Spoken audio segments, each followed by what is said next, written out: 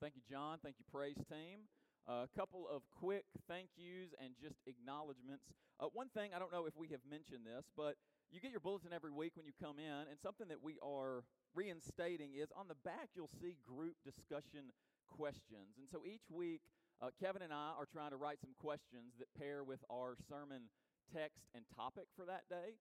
Those can be used in family discussions for our faith at home. They can be used in life groups. You can use them in Bible classes or just use them maybe as journaling reflective questions through the week. But just wanted to highlight that as a resource to equip you through the week. Hopefully that's helpful in some way. The other thing I want to acknowledge, and she's not going to like that I do this, but it is so good to see Tammy Lee back signing here in the front, and I would love for us to give her a round of applause.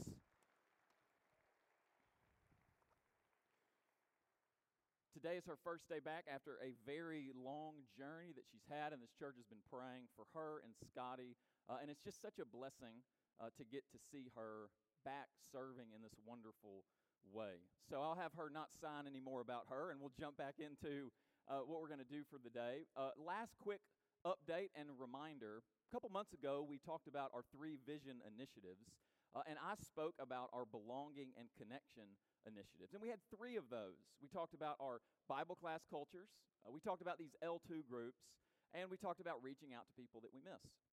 And I want to give you a quick update on that second one, hence it being underlined. Those L2 groups are going to be hospitality groups that we launch in August. And what we would like is to have as many people involved in those as is willing and possible. What is an L2 group? It stands for Love God and Love Neighbor, and it is a way for us to get to know each other a little bit better as a community. So if you're a longtime member here, great, be a part of one. If you are a recent member here, great, be a part of one. If you're still visiting and getting to know us, great, be a part of them. They're going to meet once a month for 4 months, August, September, October, November, and we are going to be doing some leader training next month on 2 separate Sundays. So if you signed up to be a leader back in April, I have your name. I'm going to be reaching out to you. If you've been thinking about, is this something I want to be a part of, and you would like to take a leadership role, which will really just consist of you hosting a meal at your house or hosting somewhere, you can pair up with another individual or couple. If you want to find out more about what it might mean to lead one of these groups in the fall, we're going to have 2 opportunities, the exact same meeting on July the 9th, noon in the fellowship hall, or if you can't make that, July 23rd. The lunch will not be provided, so that will be a bring your own lunch, but we'll only do that for an hour, and we would love for you, if you're interested in being a leader in one of those groups, to come on one of those 2 Sundays. If neither of those work, reach out to me, and we'll talk a little bit more about getting you that training information. So I wanted to give you an update about some stuff happening in July related to our Vision Initiative proposals. We're in a series that we're calling What Matters, and what we're doing this summer is we're moving through these values that we have laid out as a congregation based upon our congregational listening to you all last fall. And so we're moving through these, and we're in the 3rd of those, and today we're going to be looking at this value of service. And I want to read a passage to kind of frame our conversation from Matthew 20, verses 17 through 28. While Jesus was going up to Jerusalem, he took the 12 disciples aside by themselves and said to them on the way, "See, we are going up to Jerusalem, and the Son of Man will be handed over to the chief priests and scribes, and they will condemn him to death. Then they will hand him over to the Gentiles to be mocked and flogged and crucified, and on the 3rd day he will be raised." Then the mother of the sons of Zebedee came to him with her sons, and kneeling before him, she asked a favor of him. And he said to her, "What do you want?"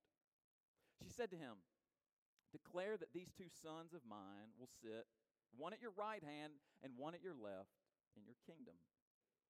But Jesus answered, "You do not know what you are asking. Are you able to drink the cup that I am about to drink?" They said to him, "We are able." He said to them, "You will indeed drink my cup, but to sit at my right hand and at my left, this is not mine to grant, but it is for those for whom it has been prepared by my Father." When the 10 heard it, they were angry with the 2 brothers. But Jesus called them to him and said, "You know that the rulers of the Gentiles lord it over them, and their great ones are tyrants over them. It will not be so among you. But whoever wishes to be great among you must be your servant, and whoever wishes to be first among you must be your slave. Just as the Son of Man came not to be served, but to serve, and give his life as a ransom for many." Let's pray. God, thank you so much for today, for these words of life that speak to us. And I pray that you would today give me the gift of preaching and teaching, and that you would give us all the gift of open hearts, that we would hear your voice and be transformed by it more into the image of your Son, Jesus. And it's in his name that we pray. Amen.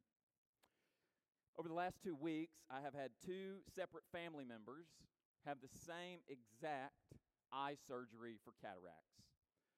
For the squeamish stomachs in the room, I won't go into the details of what that surgery entails, but basically, it's the removal of an old cloudy lens and the replacement with an artificial clear lens so that the individual can see more clearly. I was very interested in how things turned out for both of these surgeries, not just because I love my family members and I want their surgeries to go well, but also, genetically speaking, I probably one day will have to have these surgeries because I don't have great eyesight unless I'm wearing my contacts or my glasses. And even then, things can be kind of fuzzy. So I wanted to know, what exactly does this surgery entail? And so I was talking to one of my family members on the phone yesterday, and she said something that struck me. She said, "Wilson, I didn't realize how cloudy my vision was until I now see how clear it can be." I didn't realize, some of you are nodding your heads, you've had this surgery. I didn't realize how cloudy my vision actually was until I saw how clear it could actually be. We are moving through this series where we're talking about our values. And a couple of weeks ago, we kicked off this series, and I gave you an image to think about our values as a congregation, what matters to us. And I gave us the image of a lantern as a way to think about values. Values are what light our way as we try to be people of faith, as we journey through this world. And today I want to give you a second image as a way to think about values, and that is the image of lenses. That when we talk about values, values are like those lenses through which we view everything. Values are lenses, so when we look at our mission of making and nurturing disciples, we look at that mission through our values. When we look at our vision initiatives of leadership development, connection and belonging, families, children, students, we look at them through our values. Values give us clarity about how we want to go about mission and vision, the kinds of people we want to be, the kinds of people we want to see in such a certain way. And it's good for us to revisit these values from time to time because, like our real eyes can do, they can get cloudy through wear and tear. And so it's good for us to revisit those values and ask, well, what are they and why does this value even matter to us? And that's why I've picked today a particular text to talk about this value of service. Because this passage that I read to you just a second ago in Matthew 20 is a great example of a moment where the disciples' vision is cloudy and Jesus comes to do some corrective surgery, so to speak. He's trying to help them see more clearly about what it means to be men and women who are a part of the kingdom of God. And this cloudy moment starts innocent enough when the mother of the sons of Zebedee, James and John, come to Jesus and she asks a favor of Jesus. And he says, "What do you want?" And she says that she wants her sons to sit at the right and the left on the thrones of God's kingdom, the right and the left of King Jesus. And it's really important to notice that her request was about more than just a request. I would say it this way, that her request for their position was really a request about their power, based upon how they saw power. She was asking about their position. Where are they going to sit? Can they sit on the right and the left, these thrones on the right and the left? And it was a question about position, but it was really a question about power. She wanted them to be in a powerful position in God's kingdom. Because the mother and the sons of Zebedee make this assumption about power based upon the kingdoms of the world around them. And power in the kingdoms of the world operated in a certain way. That those who had power tried to get more power, and those with the most power, you tried to be close to them because that meant you had more power. And the greater position you had meant you had greater power and authority in that given kingdom. And it also meant that people who didn't have those positions on the right and the left meant they had less power, which is the exact reason why all of those other disciples get so upset. My favorite translation, I read it, they were angry. I love the translation, and they were indignant. They were so upset because they knew if those guys were sitting on the right and the left and they weren't. Again, they were getting upset based upon the same assumption about power in God's kingdom. They assumed that the kingdom of God just worked like the Gentile kingdoms of this world, where some people clamored and climbed for more power, and that meant others had less. This whole scene, this whole conflict, this whole dispute is being unfurled and unfolded based upon this assumption about how power works in God's kingdom. And the mom and the sons of Zebedee and all the rest of the disciples, they had this cloudy vision because all they could do was see God's kingdom through throne-colored glasses. And yet Jesus comes along, and he responds in a way that is what I want to call some corrective eye surgery. He's trying to clarify their vision. He's trying to give them a clearer vision of how God's kingdom works. And he does it in a brilliant way, as Jesus always does, by how he starts and ends the passage. At the beginning of the passage, Jesus makes this statement. We read these words. See, we're going up to Jerusalem, and the Son of Man will be handed over to the chief priests and scribes, and they will condemn him to death. Then they will hand him over to the Gentiles to be mocked and flogged and crucified, and on the third day he will be raised. This dispute unfolds, and then he rounds off the statement, and he ends the passage with this statement. The Son of Man came not to be served, but to serve, and to give his life as a ransom or release for many. And I add the word release to give us an idea of what ransoming really is. That it's about releasing. It's about liberating someone who's in bondage. And this frame about Jesus' identity and mission explains the nature of this conflict that is happening between the disciples. But it's not just a conflict between the disciples, it's a conflict between how the disciples view the kingdom and how Jesus views the kingdom. Because from the disciples' point of view, when they see kingdoms, they can only think of kingdoms of this world. They think about thrones and being on the most prestigious spot in the kingdom, and that meant more power. It meant I'm getting more power, and therefore others are going to have less power. But for Jesus, from his point of view, he sees kingdoms very differently. He sees the kingdom of God through his mission as the Son of Man. And what does the Son of Man come to do? He comes to pour his life out, to take on the cup of suffering and pour himself out for the sake of the world, for the release of the world, for the ransom of anyone who has been in the bondage of slavery. Jesus comes to liberate and to set free so that people might flourish. Or, to use an image that Jesus alludes to in this passage, when it comes to life and power in God's kingdom, the Son of Man comes to be a cup, to pour himself out for the sake of the world.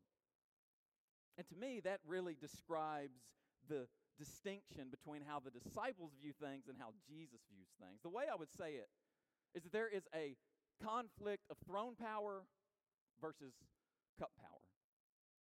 The disciples are viewing this entire conversation through the lenses of throne power. Throne power based upon all of the thrones and kingdoms that were around them, the way the Gentiles operated, who took their power and they lorded others. They were tyrants over other people. They abused their power, and anyone below them was diminished. They were on the receiving end. That throne power really asks two questions. What can I get? And how can I use my power for myself? That is what the whole debate with these disciples are.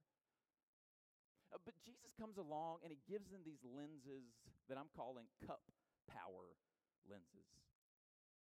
Jesus is trying to see power through a different set of lenses according to God's kingdom, this upside down kingdom where he says in the passage before this one, the last will be first and the first will be last. The cup power lenses ask two different kinds of questions. Cup power lenses ask these questions. What can I give, and how can I use my power for others? And to me, this is the debate. This is the difference between how the disciples are viewing things and how Jesus is viewing things. That throne power have these lenses where we kind of envision ourselves as thrones, domineering and dominating and getting the most prestigious position possible so we can exercise our power. But cup power lenses view ourselves as a cup, where we take the power that we have, no matter great or small, and we are willingly pouring that out for the sake of others, so that others will be released, so that others will flourish, so that others will experience life. And for Jesus, he wants this cup power lens to be the lens by which this community of disciples thinks about and views power. I'm not a big basketball fan. I'm not a big basketball athlete if you've ever played basketball with me. My basketball references basically end with NBA Jam of the 1990s. So anything after that, I get really fuzzy on. I am not a great basketball fan. I can't really do those conversations. But I'll watch a game, and I really like watching games, and I'll watch some of the playoffs over the last few months. And whether it's a regular season game or whether it's a playoff game, one of my favorite moments when watching basketball are coaches' timeouts when there's only 2 or 3 minutes left. And it's not just I like that moment, but I like watching the coach. I like trying to read the coach's lips to know what are they saying to their players in this moment, because what they're saying in this moment is very important and it's crucial, right? Because there's not much time left. And if the game is close, there's even a greater intensity to what they are saying. They're trying to remind the team in that moment of what matters most. How does this team operate? How do we run plays? Who are we as a team? They do not, in those huddles, talk about the other team. They're talking about the kind of team they want to be. And I can't help but imagine this moment with Jesus and his disciples as kind of this last-minute huddle, because we're in Matthew 20, and there's not many chapters left, and the passion of Jesus is on the horizon. He's headed to Jerusalem. There is not much time left. And what happens? His disciples start fighting, and he calls a coach's timeout. And he pulls them aside, and he says, and it is translated a few different ways, but my favorite translation is the translation I was taught. The New King James says, "But it shall not be so among you." He describes how the Gentiles operate. He describes how they do power. They lord it over each other. They're tyrants with their power. And he pulls his disciples in, and he looks them in the eye, and he says to them, "But it shall not be so among you." Among you. Who's he talking to? He's talking to the disciples. He's talking to the church. He's talking to the community of disciples who have said, we are about pursuing Jesus with our lives. And he says, okay, if that's the team that you're on, let me tell you how we operate. I don't have much time left here. My time is running out. We need to have a huddle about how this is going to work. In my kingdom, things work different. In my kingdom, you don't come to be served, but you come to serve. Why? Because that's what I'm doing. Don't be a community who operates with throne power lenses, where the ultimate concern is my agenda and my preferences and my title and what I can get out of this. But be a cup power community. Be a community that says, I'm going to take what I have, whatever power I have, whether it's influence or intelligence, whether it's time or treasure or talents, Whether it's experience or education or longevity in a community or family connections, power comes in all shapes and sizes. Influence comes in all shapes and sizes. To ask, how can I use that I have to bless others, to benefit others, to be poured out into the life of others? And I hesitate to even say whether there's a lot in your cup or not, because whether we think we have a lot of power or a little power, those categories don't even matter in God's kingdom. We're talking about the Jesus who took a few loaves of fish and bread and he fed thousands.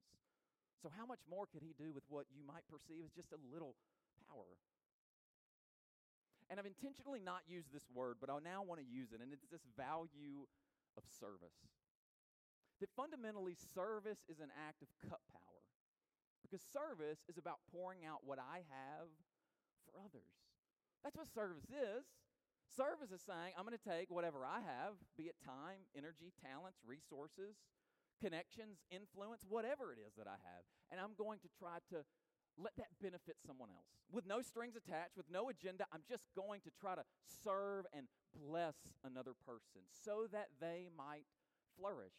Not according to what I think flourishing looks like, but according to what God sees flourishing as. Fully alive, glorifying God with every part of their life. Let me just pour something into them. That's what the church is called to be. It should be different among us. I would say it this way when we think about service as a value. That a church that values service. Next slide, please. Will constantly be asking, how can we use what we have for the sake of others? And we all have something that we can offer in service. That last part is underlined because I'm fascinated by how often people will talk about what they have or what they've done or the experiences they've had and treat it so indifferently or compare it to someone else. It's not as good as their gift, or it's not as much as them. I don't have as much as them. I don't have as much time as them. And before we know it, we've diminished ourselves and we haven't asked ourselves the question, well, what do I have? And we all have something to give. We all have something to offer. Doesn't matter your history, doesn't matter your background, doesn't matter where you have been. In fact, it's those very things that might be the thing that you have to offer. This past week, I was trying to live with service lenses to just notice, where did I see service happening? And I remember on Monday, I was in a conversation with a man who was talking to me about how he was a caregiver for his wife currently. That in this particular season of their life, he was taking care of her. So he worked and he took care of her, and that's really all he had time for. He talked about the life that God had given him, and he was using that life to try to take care of her. And when I heard him say that, I thought, that is cup power. On Tuesday, I was at lunch with a mentor, a guy that I get lunch with from time to time, and we're talking about some different things related to life, and he began to just share some of his story. He began to share something that happened to him about 20 years ago when he was about my age. With no agenda, with no strings attached. He just said, I want you to know what happened to me and what I learned. He took the power of his experience and his mistakes, and he poured that into me. And he just gave that to me with no strings attached because he wants me to flourish. I think about Thursday. I got a text from an elder at this congregation. And the text was simply acknowledgement that they were praying for me and for Jessica and for Everly. And that was it. They were taking the power of prayer and they were pouring that into my life. I think about Thursday night. Took Everly to a friend's house. There were some older girls at this house. She was the youngest of them. And she walks in, and those teenage girls light up, and they immediately run to her, and they pull her in, and they start playing with her. And she just lit up with delight. These teenage girls had this power, according to my daughter's view, of popular and fun and older, and she looks up to them, and they took that, and they poured that into her. And in that moment, they were living out cup power. They were serving her. A couple months ago, Everly and I were here on a Friday, and we were kind of touring the building. I call it touring the building. Everly calls it playing in every room in the building. And we made our way into the kids' wing, and Miss Carol and some others were in there getting Magi boxes ready. And I noticed that there was this box of bears. And I looked down, and I asked Miss Carol, I said, "Where did you buy those bears?" And she smiled really big. She said, "I don't buy those bears. Kay Davis makes those bears. Every week, she makes these bears. They put them in Magi boxes, and they go, and they're a blessing to someone else. These bears are cup power." But even as Jerry and Kay navigate different seasons and stages of life, they're still pouring out for the sake of others. Everybody has something to offer. Everybody can serve. Everybody has some power. The question is, are we going to play throne power games, or are we going to be a cup power community? That's our question. What kind of community are we going to be? Because if we can't do it in here, then we can't do it out there. That one of the things the church is called to be is to be a community where we learn the ways of Jesus together so that we can show that way to the world. And so this week, I just want to ask, what lenses are you looking at? What lenses are you looking through? Are you looking at everything through throne-colored glasses? Or might we ask the great physician to do some eye surgery on us where we need it, so that we can begin to see the world through cup power lenses? And when we do, we will become the hands and feet of Jesus, who didn't come to be served, but to serve and give his life as a release for many. Let's be those kinds of people this week. Let's pray. God, thank you for serving each and every one of us through your sacrifice on the cross, to show us an upside-down way of living that is not what we're taught. We have to learn it. We don't pick it up, but we really have to be retaught this new, better, true way that you come to show us. So help us to see you, and help us to see where this is happening around us, and help us to see that we can be a part of it as well. God, help us to be this kind of community this week. And we pray these things in Jesus' name. Amen. If you have any response to the invitation, you can come forward. We'll also have shepherds in the back. But whatever your need may be, you can respond now while we stand and sing.